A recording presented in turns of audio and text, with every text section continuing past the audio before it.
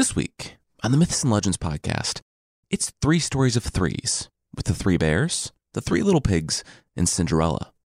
You'll see why you want to go with that more expensive house option, because going cheap could end up actually costing you an arm and a leg, even more if your neighbor is a hungry wolf. On the Creature of the Week, if you're starting to wonder if your really old, really overweight cat is a mythological creature, it might be a good hint if she starts talking to you about inviting her undead friends over. This is Myths and Legends, episode 84, The Rule of 3. This is a podcast where I tell stories from mythology and folklore. Some are incredibly popular stories you think you know, but with surprising origins. Others are stories you might not have heard, but really should. This week's episode is brought to you by Spotify. Love our show? Well, did you know you can listen to it on Spotify while still enjoying your favorite tunes? It's easy. Just look for the podcast section within the Browse tab on your mobile device or search for your favorite shows. To find more podcasts, head to spotify.com/podcasts. There are episodes of this podcast that are serious episodes for serious people. This is not one of those episodes. If you've heard many of the fairy tale episodes on here, you'll know that they're obsessed with threes. Pretty much any Slavic story I've told has the characters dealing with some variation of that number. There's Rumpelstiltskin, Snow White, the Enchanted Pig, Bluebeard, and the list goes on. It pops up over and over and over again. We really don't know why. It could be that it's just a really great technique for structuring and remembering stories, as many of these were oral tales before they were written down. It could work to build suspense, having the hero try and fail, or having the villain return again and again. It's a very common thing in folklore. On to the stories today. I don't know why I was surprised, but even the stories of the 3 little pigs and the 3 bears are different than our collective ideas of them today. They hit a lot of the same points as we know, but the details are different and, at times, bizarre. The bears still have an intruder show up, but she is no Goldilocks. And the bears? Well, the bears are just 3 great bear buddies, trying to make the world a better place. And the 3 little pigs is shockingly violent, and a great example of why you should question any invitation to go strawberry picking. We'll start with the 3 little pigs and a short bit of poetry that I'm hoping will now get the respect it deserves.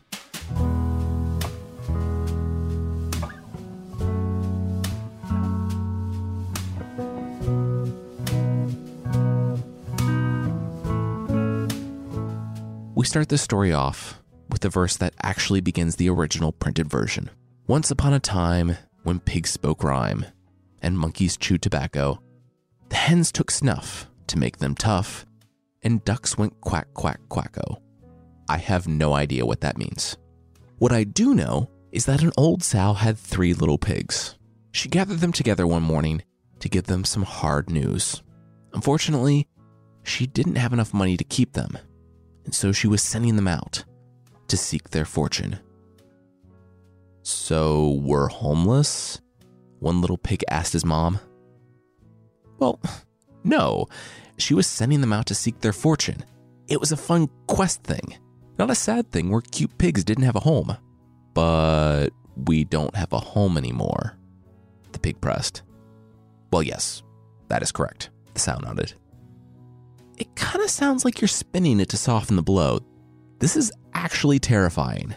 The mom acted shocked and told them that couldn't be farther from the truth, despite it absolutely being the truth. As she scooted them out the door, she told them to try to learn some valuable skills, like how to herd sheep or make friends with spiders. They heard the barn door slam behind them and looked out across the wide world beyond the farm. The pigs decided it was best to split up, each having strong opinions about architecture, as we will come to see.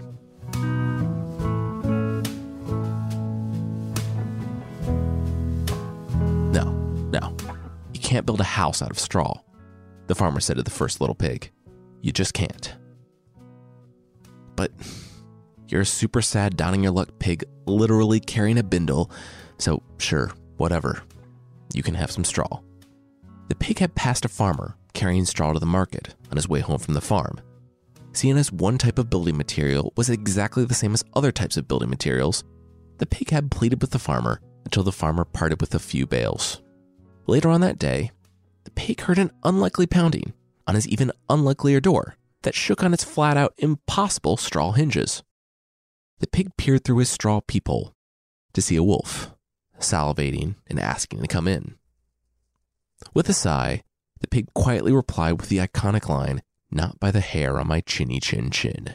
The wolf replied that he would huff and puff and blow the pig's house in, obviously proud of the rhyme, and then he asked if straw actually kept out predators. To which the pig replied that, yeah, he was pretty sure it did. The wolf huffed and puffed and blew the house in. Pieces of straw drifted to the ground as the pig stood there, staring the wolf square in the face. The beast was salivating and said, No, it did not keep predators out. In a panic, the pig tried to run, but the wolf lunged, catching him by the leg. He sank his claws into the pig's fleshy back, and though the pig squealed for a moment, soon his blood covered the straw that had been his home, while the wolf feasted on his remains. And yeah, the pig died. Badly. This is a fairy tale put down to paper in the 1800s. Of course the pig doesn't live. Cut to the following day, when the next pig heard a similar pounding on the door. While his house of sticks shook all around him, he, too, had run into a very charitable merchant, who gave him all the supplies for a stick house. It was the best he could do, and as he and the wolf shot adversarial rhymes back and forth, he prayed it would hold. Moments later, as the wolf ate the remainder of the pig, the wolf wondered if he could be related to the one from the previous day, given the chin hair bit. The wolf thought and looked around, but shrugged when he saw that he had already eaten the pig's chin, so he couldn't see how hairy it actually had been. Oh well, next time. And next time came the very next day, when the wolf thudded into a house. Well, more accurately, into the side of a house. He nursed his bloody nose and demanded to know who owned this house. A voice answered from inside the house. Another pig? He demanded the pig let him in. Of course, the pig replied that, why? Why would he do that? Not only was the wolf a predator, but he was a rude predator. Also chinny chin chin and all that. The wolf warned that he was going to blow it down. And the pig said, well, good luck. It's a brick house. And he was insured, so, go nuts. The pig smiled, listening to the wolf huff and puff so much that the predator had to sit down and rest. Like his late brothers, the pig had encountered a material handler on the road. He, too, had convinced that person to give him all the materials necessary to construct a house. Now, sticks and straw are one thing, but him just getting a full house made of bricks for free is a bit much. It wasn't that he got a mortgage from a sketchy lender that had way too high of a rate because he had no down payment and was a pig. Nope, he just got all the materials for free and built the house in a few days. When the wolf had finally caught his breath, he took a step back, paused on his hips, as he studied the surprising architectural integrity of the third house. Hey, new pig friend, he shouted through the brick.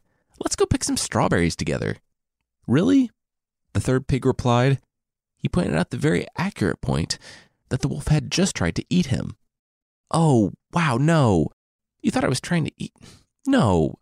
Oh, that's cute. See, that's just a fun joke we play on newcomers here. It's like, hey, welcome to the neighborhood. I'm going to destroy your house, murder you, and eat your corpse. It's an old tradition. Anyway, we're just two soon-to-be best friends having a little fun. The wolf sensed the pig hesitating. But then he came around. He would like to have a friend. It was hard to move into a new neighborhood and meet people as an adult pig. Yeah, he would like to go pick strawberries with his natural predator. He just needed to finish some stuff around the house, and then he would be ready. Let's say an hour. The wolf groaned. He was hungry now. The pig replied that the strawberries would taste all the sweeter after the anticipation. The wolf said yes. The strawberries. That's what he was talking about, and went to find something to do for an hour. The wolf was a few minutes late in returning and saw the door shut. Hey man, you ready? The wolf asked, and the pig shouted back that he was actually lying down for a nap. He was tired. He actually just got back from the strawberry patch. The wolf was nonplussed. They were going to do that together. The pig said that he didn't think the wolf would mind. The wolf took out his phone and pulled up the pig's Instagram and, yeah, sure enough, pictures from the strawberry patch. He played it off like it didn't mean anything, but he was angry that he couldn't kill the pig and also felt a little rejected. He said that it was no big deal. But would the pig want to go to the fair later in town? Absolutely, the pig said. How's 3 hours from now? The wolf agreed and said that he would be back in 3 hours to pick up the pig. Once the pig was sure the wolf was gone, he left for the fair.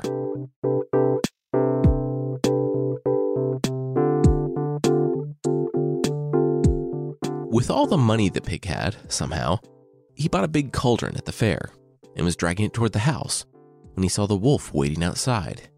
Not to be fooled again, the wolf had stopped by early to get the pig, but the pig wasn't answering. Looking down from the hill, the pig could see that he was in trouble. The wolf probably wouldn't leave, and he couldn't get back into the safety of his house. He looked at the downhill path to his new house and at the wolf waiting next to the door, and he knew what he had to do. As he sat on the wall of the pig's house, the wolf was surprised to see a giant cauldron rolling down the hill.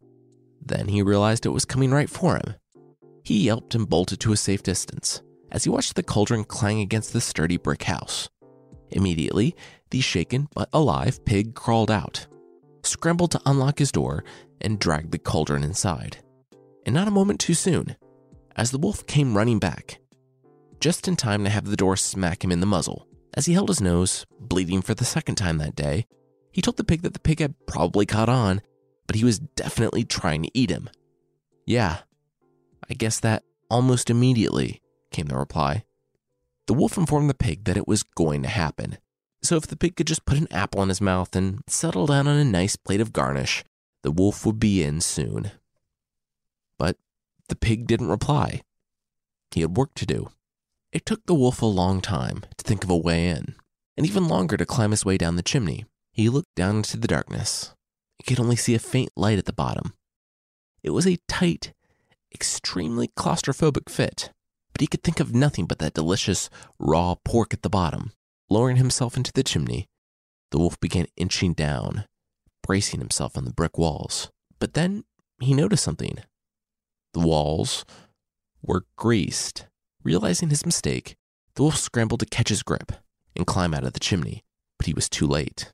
He fell, claws scraping down the brick as he went, right into the cauldron of boiling water. "Thanks for dropping in for dinner," the pig punned as the wolf raced toward either drowning or boiling to death in the cauldron. The pig held down the lid, and it jolted as the wolf pounded from the other side, crying through the water to let him out. But the pig stood there stone-faced. The wolf would not have hesitated at all to tear him to pieces, so the pig wouldn't waver now. Soon, the house fell silent, and the pig went to the counter to get some onions, garlic, and various vegetables. And yeah, he ate the wolf. Ate him. Yeah, you don't mess with a third little pig.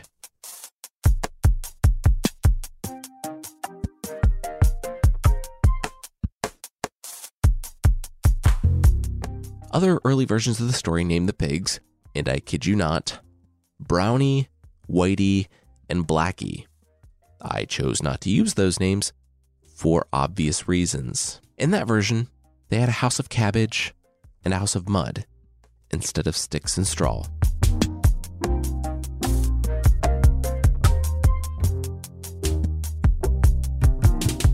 The middle story is a quick one, mainly because in an episode about threes, you can't just have two stories. But that will be right after this. As humans, we're naturally driven by the search for better. But when it comes to hiring, the best way to search for a candidate isn't to search at all. Don't search, match with Indeed. When I was looking to hire someone, it was so slow and overwhelming. I wish I had used Indeed. If you need to hire, you need Indeed. Indeed is your matching and hiring platform with over 350 million global monthly visitors, according to Indeed data, and a matching engine that helps you find quality candidates fast. Ditch the busy work. Use Indeed for scheduling, screening, and messaging so you can connect with candidates faster. And Indeed doesn't just help you hire faster. 93% of employers agree Indeed delivers the highest quality matches compared to other job sites, according to a recent Indeed survey. And listeners of this show will get a $75 sponsored job credit to get your jobs more visibility at Indeed.com/podcast. That's Indeed.com/podcast. Terms and conditions apply.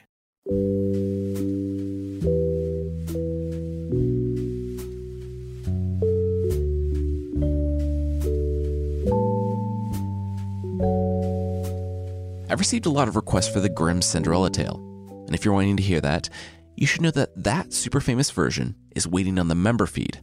So today, we're not going to be talking about the Grimm version. We're going to be talking about the version that scooped Grimm, and really all the others, collected by our very recent friend, Giambattista Basile. We covered two of his stories a couple weeks back, the stories of the flayed woman and the enchanted doe. Well, he also had possibly the earliest written Western version of Cinderella. Remember, the true earliest version was the Chinese version we talked about in episode 42. In this one, the Basile one, Cinderella, called Zazola, has a wonderful mother who dies. As though that isn't terrible enough, Zazola finds herself with a female tutor who's looking to date in general, but more specifically, she's got eyes for Zazola's dad. Unfortunately, Dad is very recently off the market, having already remarried.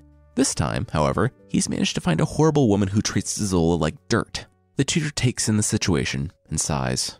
It's looking like she won't be able to seduce the guy. After all, she respects the institution of marriage.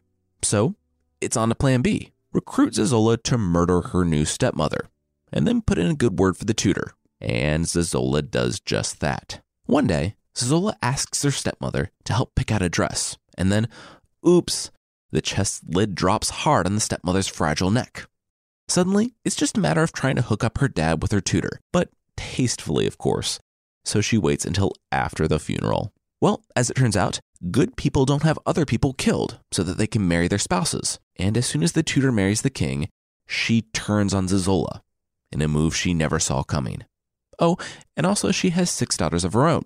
Suddenly, Zazola's situation has become even worse than before. Her new stepmother and stepsister start forcing her to do all the work, waiting on them hand and foot. Eventually, she picks up the nickname Cinderella Cat. But before you get too excited, she's not an actual cat.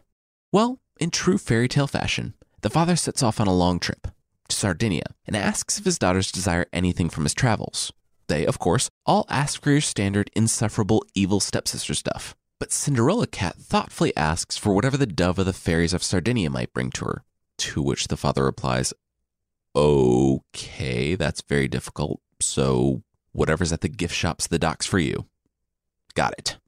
Of course, being the excellent father figure that he is, Dad completely forgets poor Cinderella Cat and almost leaves for home without her gift. The elements themselves apparently don't have a problem with premeditated, cold-blooded murder, because even the wind refuses to move until the father remembers, oh right, my only biological daughter. He goes to the grotto of the fairies and asks for anything for his daughter, and they return with a date tree. Here's where things get a bit closer to the Grimm version, because the date tree, when planted, grows to the size of a woman in 4 short days, conveniently just in time for the king's big feast. And, lo and behold, a fairy steps out from its trunk. It turns out that Cinderella Cat really wants to go to this feast, but it's not looking like it's going to work out until she finds herself with a magnificent dress, and, well, you know how that goes. She's there at the feast, dancing with the king, but has to get back home before the family notices she's gone. She bolts, and the king sends some servants rushing after her, but Cinderella Cat reaches into her pocket and pulls out some coins. She tosses the gold coins onto the ground, and the servant, who is clearly not getting paid enough to chase down young women, stops to grab them, letting Cinderella Cat get away. The next night, it's the same scenario, except now she's found pearls in her dress to distract/bribe the same servant again. On the final night, yes, that third night, see, 3s, we connected it, the king himself follows Zazola, but she escapes, leaving that lost shoe behind. Since the banquet hall was already decorated, the king holds another feast, demanding that all the women in the land come try on that lost shoe. In the end, that footwear caveat is just confirmation, because he recognizes Cinderella Cat the moment he sees her.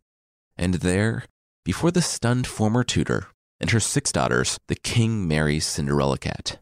Like Basile's stories a few weeks ago, there isn't divine justice for the sisters. They got off really easy compared to the Grimm version. In that one, a lot of other stuff happens, but the sisters try to trick the king. Their feet are too big to fit the shoe, so they try to make them smaller by lopping off a few toes with a knife. The king is alerted by a magic bird to look down at their feet, and he sees all the blood. Not content with that much mutilation, the sisters in the Grimm version limp to Cinderella's wedding, where they watch in despair as their mistreated sister marries the king. But they only watch for so long, because birds fly down from the sky to peck out their eyes.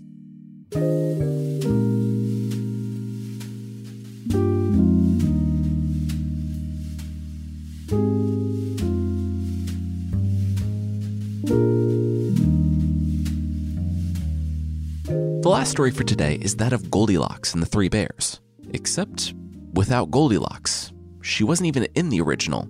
Instead, we meet a deeply disturbed woman who just escaped from jail. And the story starts with the three bears eating their breakfast together as roommates and best friends.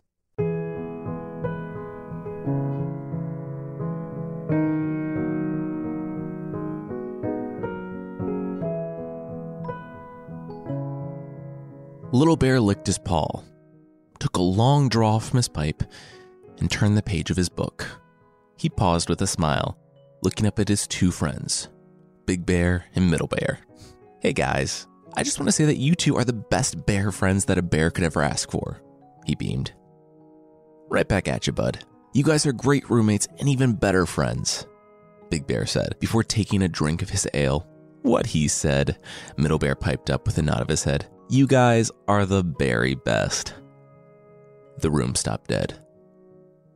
"How many times do I have to say this? We're not doing the bear pun thing," Little Bear said. I'm sorry. That was inappropriate," Middle Bear said to zero laughs. "Middle Bear, seriously, it's cheesy. And if we start him with the bear puns, we'll never get through the story," Big Bear said as he stood, clearly tired of having this conversation.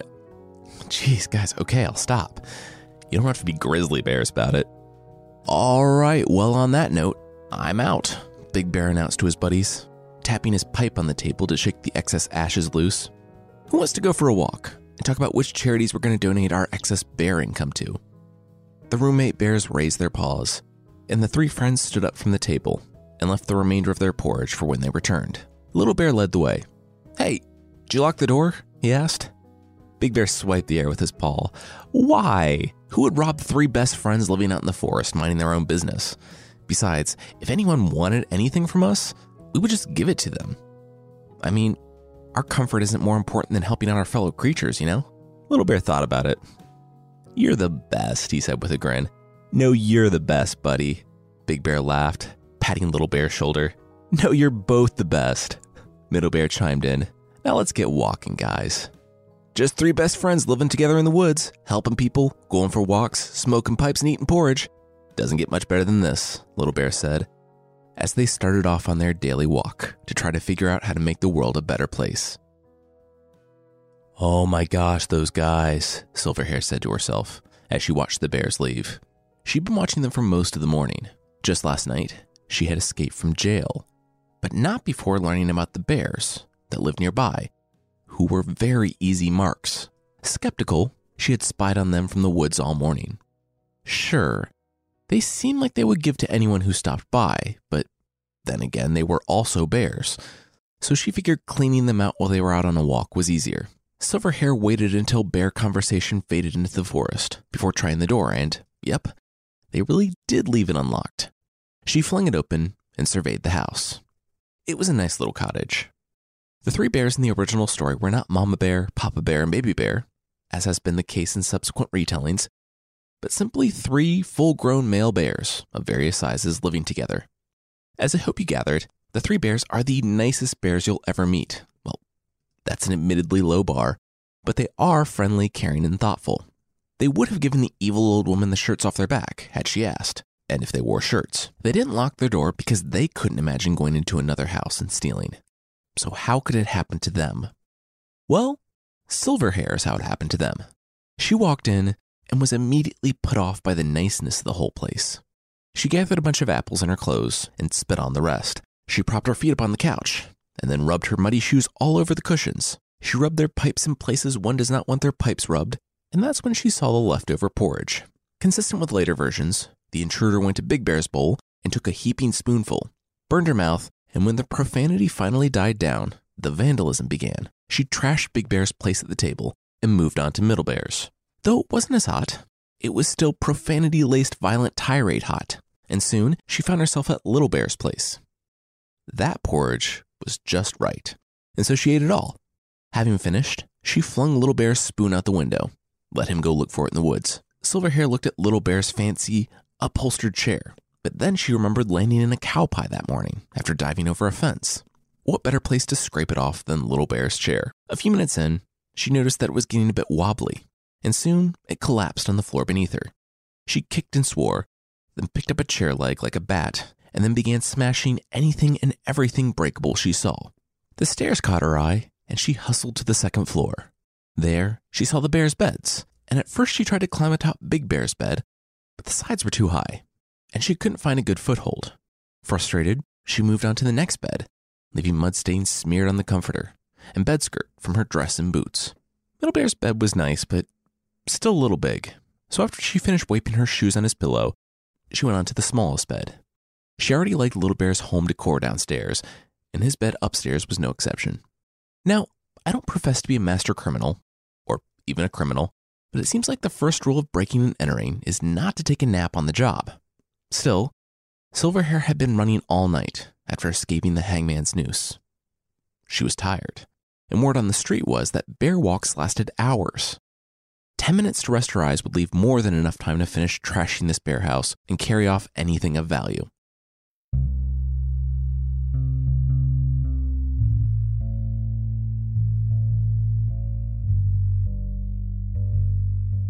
Three hours later, the bears arrived back home with a bag of produce from a nearby farmer's market. The moment they entered the front door, they gasped, dropping everything onto the floor. Each bear rushed to a different scene. Big Bear stared at his broken porridge bowl. Little Bear ran to what was left of his favorite chair, and Middle Bear to a soiled couch. "Why would anyone do this? This is unbearable," Middle Bear yelled. "Not the time, Middle Bear," Big Bear boomed. "Guys, it wasn't intended, sorry," Middle Bear explained. Guys, you're gonna want to see this," Little Bear broke in, nearly tumbling down the stairs. "Ah, there's filth all over my side of the bed. Who would do this?" Big Bear said, unable to fathom what he was seeing. Middle Bear had the same reaction, looking at what was smeared all over his pillow. Little Bear stopped them. Look, she was still here. Storing in Little Bear's bed in the corner of the room lay an old woman, her lice already infesting his pillow and linens. Silverhair, the woman, obviously didn't hear the bear's gruff snorts all around her, and Big Bear took his paw and shook her awake. When he did, she shrieked and looked for her only escape, a window right next to the bed. With a brief smirk, she dove out, forgetting completely that she was on the second floor. She landed on her neck, falling hard into the cobblestone road leading up to the house. The bears gasped and ran to the window, each squeezing to see the scene below. "Oh no. Is she moving?" "She's not moving, guys. I just wanted to talk. You guys just wanted to talk, right?" "Of course. Oh my gosh. What do we even do? Should we move her? I read that we shouldn't move people with a spinal injury. If someone was somehow eavesdropping on this conversation hundreds of years from now, no, you shouldn't move people you suspect have a back or neck injury," Big Bear said. But as we all know but haven't talked about yet today, Middle Bear is 2 years into his residency at Harvard for bears. So we're okay. Silverhair was unconscious but alive when they reached her, and Dr. Middle Bear directed a makeshift stretcher. She had a broken neck, following diving from a second-story window and landing on her neck, and it was a race against the clock to get her to the hospital. Several minutes later, they rounded the corner into the village and almost ran smack into the constable. The bear trio explained that they had found someone in their house when they returned, but she was so scared that they were going to bite her or whatever normal bears do that she dove straight out the window. Middle Bear had immobilized her neck, and now they were going to talk to the town doctor. The constable looked down at the stretcher and chuckled. He knew this one. She had escaped the night before, and the only place she was going was back to jail. He motioned to the other officers to come and grab the stretcher, and they did, while the stunned bears watched her disappear around the corner. When they finally realized she wasn't going to get help, and that she was going back to jail, Little Bear spoke up. "Look, we're not pressing charges. We just want to make sure she's okay." "That's not how fairy tale justice works, my friend. But don't worry. She'll get exactly what she deserves." And he told the bears that they were free to go. The bears, quite confused, walked the long road back to their house to pick up the pieces of their humble home. They didn't care about the stuff for the house right now. They just hoped that poor, troubled old woman got the help she needed. To be honest, I made some changes. The dialogue, for one, hopefully was obvious, though the bears are supposed to be these super kind, upstanding citizens who are also bears. Also, in the original story ends after Silverhair dives out the window, leaving the bears asking whether she broke her neck or she went to the local prison. Not sure how those are related. As I mentioned at the top, the story now known as Goldilocks and the Three Bears actually began without Goldilocks. Silverhair's replacement was gradual. The named character of Goldilocks was likely an American edition in the late 1800s, during a time when folk tales were shifting from adult to child audiences. Obviously, these stories are much older than the dates they were published, with this one being published in the 1830s.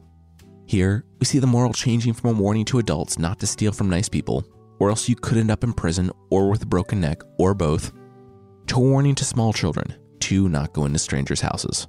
And finally, Middle Bear was not a Dr. Bear. I made him such that they could responsibly move Silverhair after her accident. And, unfortunately, there's no medical school at Harvard for bears. It closed down in 1979 for lack of funding.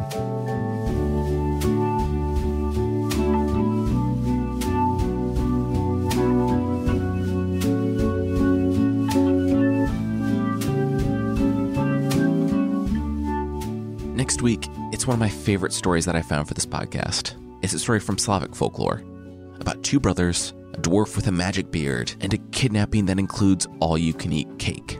You might know this, but we have a store for myths and legends. We're restocking shirts, getting some new ones, and since we've received a lot of requests about stickers, we now have a little swag bag. It has 4 different stickers, including a Buttercat one pin, and the 10 Rules of Myths and Legends postcard. You can find it at mythpodcast.com/store. There's also a membership thing on the site. For the price of 2.5 DJ Pizza Cat throw pillow covers, it's a cat DJing in space on a record made of pizza, you can get extra episodes, source pack ebooks, and ad-free versions of this show that really should include more cats DJing on pizza records. I've really dropped the ball on that one, and for that, I apologize. Check out support.mythpodcast.com for the membership, and sadly, no DJ Pizza Cat.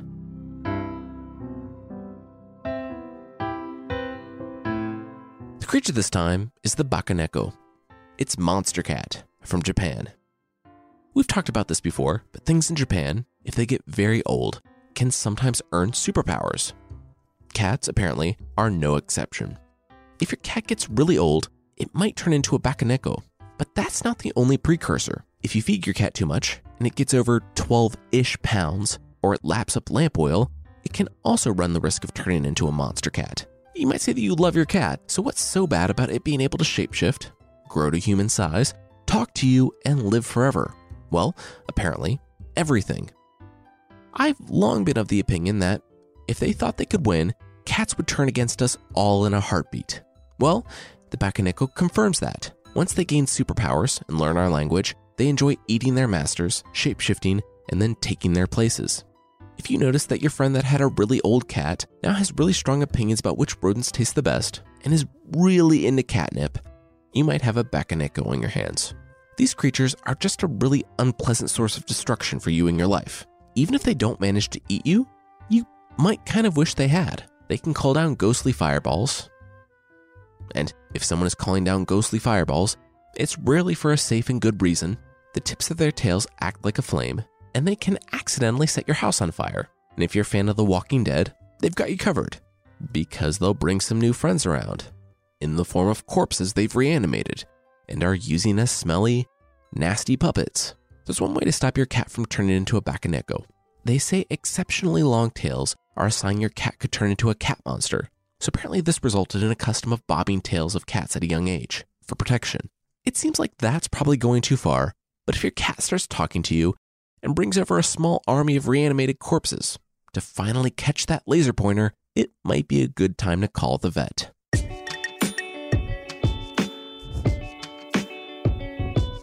That's it for this week. The theme song is by the band Broke for Free, and the Creature of the Week music is by Steve Combs. There are links to other music in the show notes. And today's episode was written by me, Jason Weiser, and produced by Carissa Weiser. Thank you so much for listening, and I'll see you next time.